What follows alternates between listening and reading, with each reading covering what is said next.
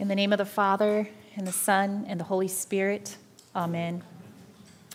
My name is Andrea Reinhardt. I am part of the College of Preachers here at the table, which is just a really neat group of people, lay people, and people who are ordained, who are learning to proclaim, as we all are learning to proclaim good news to one another. This is one way that we as a body are proclaiming good news in the College of Preachers. So I am just really privileged to be here this morning to share good news with all of us. I am also one of the co-directors of children's ministry, so sometimes you'll see me running around with those kinds of things and participate as a DNA group leader.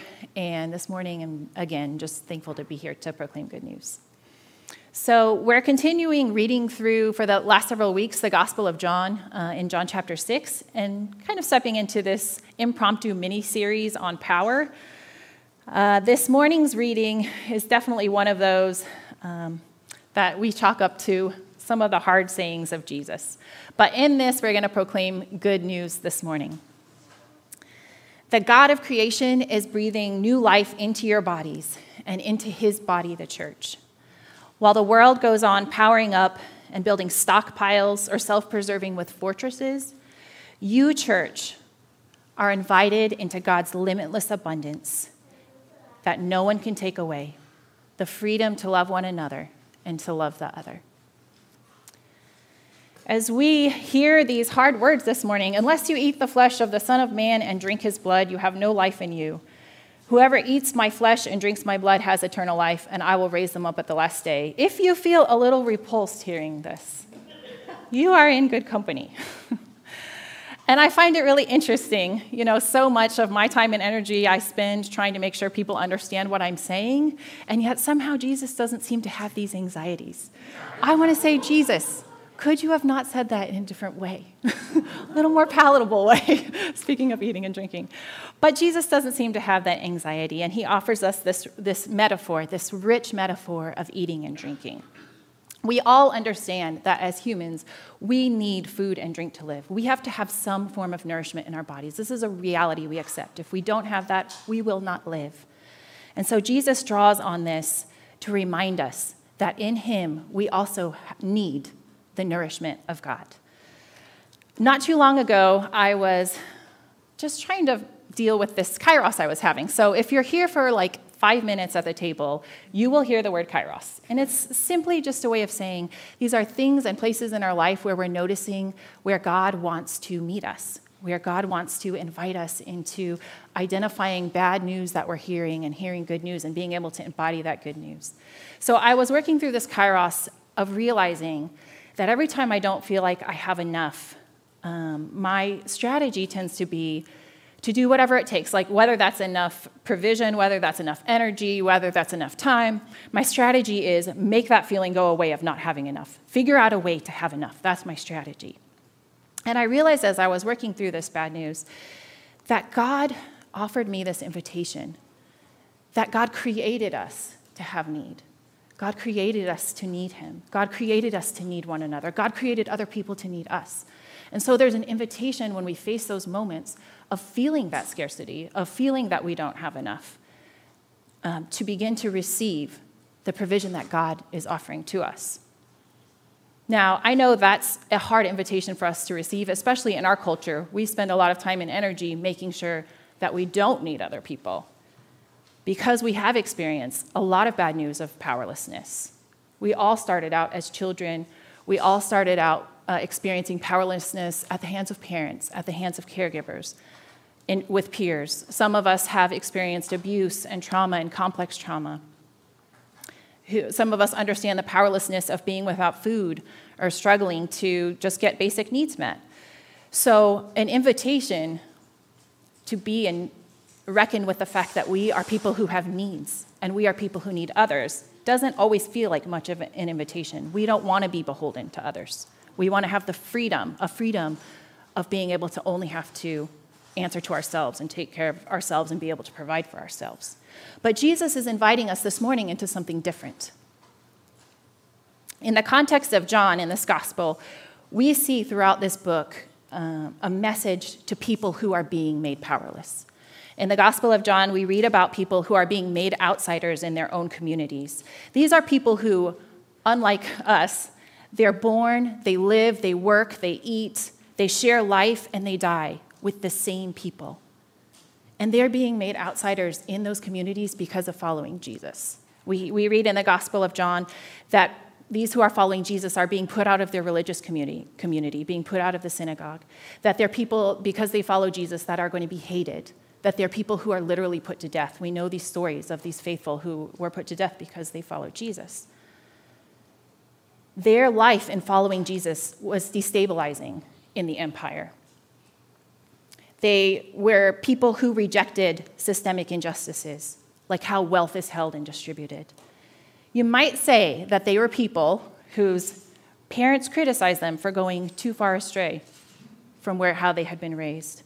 Or maybe that they were faulted for talking about the injustices of the churches that they were raised in.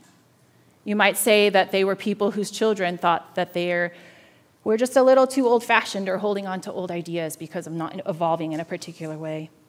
That they were people who felt completely out of place at large family gatherings or were unfriended or canceled on social media. And to these, Jesus gave and gives the invitation to eat his flesh and drink his blood. It's not an invitation of, I'll get the power back for you. Don't worry. I'll switch this around. I'll swap it around. I'll make sure that you get the power back.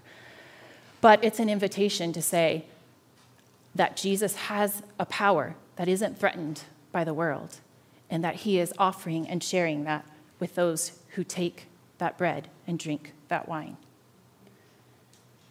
There is both a provision and a participation in the words that Jesus is offering. The provision of, as Father Matt was preaching last week, of Jesus who didn't have anxiety about getting what he needed or holding on to what he needed because he trusted in the Father of having all of the significance and all of the belonging and all of the security he needed, being secure, that no one could take that away from him. And therefore, he had the freedom to be able to love and to sacrifice and even to die because no one could take that away. That Jesus would say, I lay down my life for the sheep. I give it freely. No one takes my life from me. I give my life because no one can take it. And so we have that assurance in Jesus, not only of the provision that he's offering, but also of the participation in that life that Jesus brings us into. That we also can be secure in our identities in Christ so that we don't have to grapple for power, grasp for power, or fortify up the power that we have because we're secure in Christ in that. And I just think it's very, again, the richness of the eating and drinking. There's a participation with eating and drinking, right? There's not like, oh, you're eating and drinking this. I'm going to be able to take it in by watching you do it. There's no third-party receiving of eating and drinking. You have to physically chew the food and drink the water and put it in your body and receive it in your body in order to receive that provision. And in the same way, Jesus invites us into that participation. That isn't a watching of it happening, but actually taking place in our beings, in our lives. Today, we proclaim good news. The God of creation is breathing new life into your bodies and into his body, the church. While the world goes on powering up and building stockpiles or self-preserving with fortresses, you, church, are invited into freedom, into the freedom of God's limitless abundance that no one can take away, to love one another, to love the other. I know that this good news has been so relevant to me over the last few weeks. After 6 years of being home full-time with my son as a full-time caregiver, I went back to work. I started a new job. And I feel that self-preservation all the time. I'm exhausted. I have no idea how to do the things that I want to do, keep up with things. And this week, I was telling Mallory right before we started, I miss my friends. I miss seeing my friends. And what do I do when I feel powerless? Well, I try to grasp and hold on to what I have. I try to self-preserve and fortify myself up. And that includes me, for example, scapegoating my husband and being resentful toward him because I don't have what I need. I need that invitation and the reminder of God that here is a daily bread, that here at the table is a nourishment of my soul, that there's freedom, that I have everything I need, and I can step into things differently but fully, in the fullness of life that God gives. So that's one side of it. On the other side, I'm really noticing places where I power up. And I'm definitely a person who's more in touch with my personal stories of powerlessness more so than my stories of power. So this is where it's been really helpful to talk about privilege and those discussions that we're having.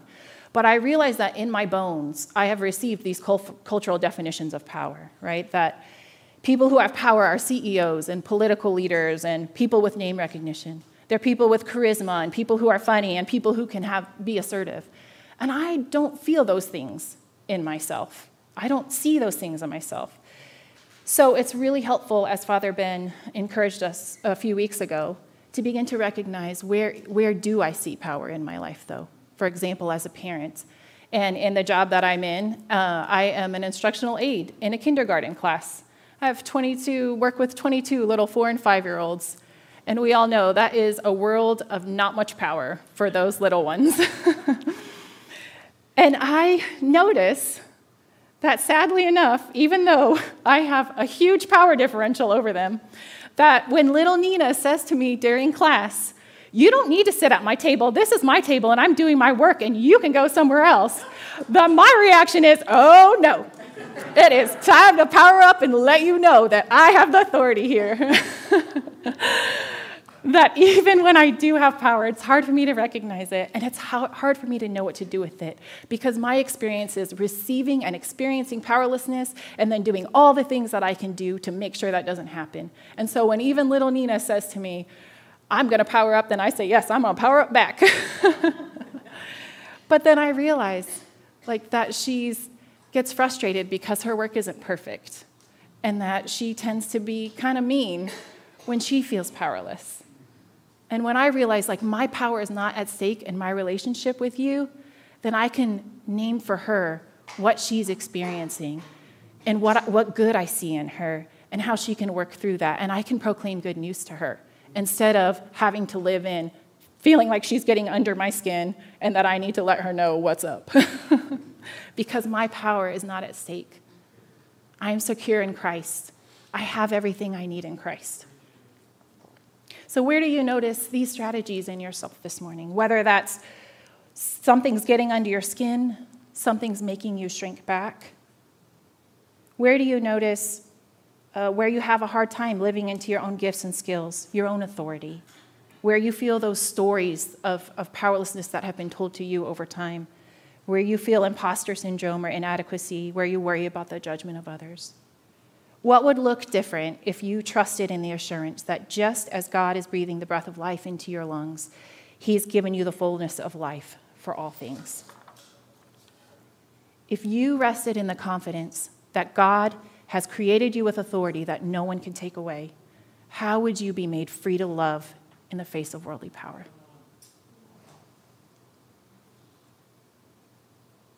The God of creation is breathing new life into your bodies and into His body, the church.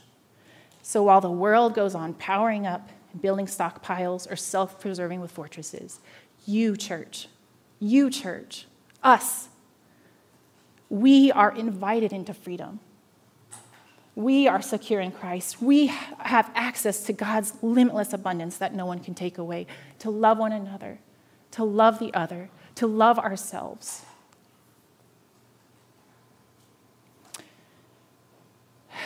As we receive that good news this morning, there are several ways that I would encourage us to respond. And first, Father Spencer even already named it this morning at the table in Eucharist. And I don't think we would be good Anglicans if we did not talk about the invitation at the table. That, as Father Spencer mentioned, it's not just, while there is a remembering, while there is an orientation and a reorientation that happens at the table, that our value in sacramental life, which is to say that there is a wedding of the heavenly and the earthly and the mysteries of the spiritual that happen in life, that it's not just the physical that we can touch, but it's everything that we can't see, where God is dwelling in us and with us, that happens at His table.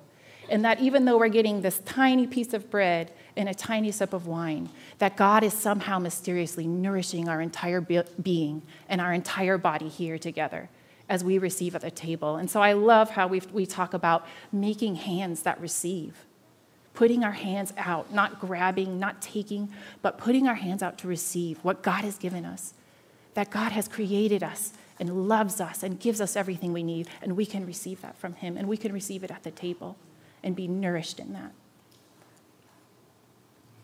Another way that I would invite us to respond is in our life together as a church. We need one another, and others need us. And it's hard. It's hard, especially in the privilege that many of us have, in the wealth that many of us have. It's hard for us to express our need and to receive the care from others. But I'm thankful that we can be a body together where that can happen. We can hold that out. We can care and love for one another. So where do you see a need for connection and a need, and where we can invite each other into our lives and receive and also give? And one of the places that we are beginning to learn to do this and be able to embody this is even just in DNA groups, which will be starting up again, which is a place not only to care and receive from one another, but to be able to face our stories of powerlessness, to be able to name the ways that we are embodying power to get things that we already have in Christ. So participating in DNA groups. And then last, I was just thinking of the importance for some of us, or for many of us, and maybe for all of us, I think some people would say, just as we are facing these stories of powerlessness and trauma, being open to counseling or spiritual direction. And I know that Fathers Matt and Ben and Spencer and Deacon Nancy, they can give recommendations. I think, you are not alone. I am not alone. We are not alone. And there's wisdom that we can receive from others, especially as we're facing stories of powerlessness. So I know Nancy does spiritual direction. The Borums do spiritual direction. Larry could give probably recommendations or direction on if counseling would be a good option. All of those, I so appreciate how our church, recognizing who we are as whole people, and that as whole people, God wants to bring healing, and God wants to give provision for us. So that would be another option. So this morning, as we just continue to reflect on this good news, where is God speaking that into you this morning? Let's receive from the Lord all of the goodness he has for us and the abundance and provision he has. In the name of the Father, and the Son, and the Holy Spirit. Amen.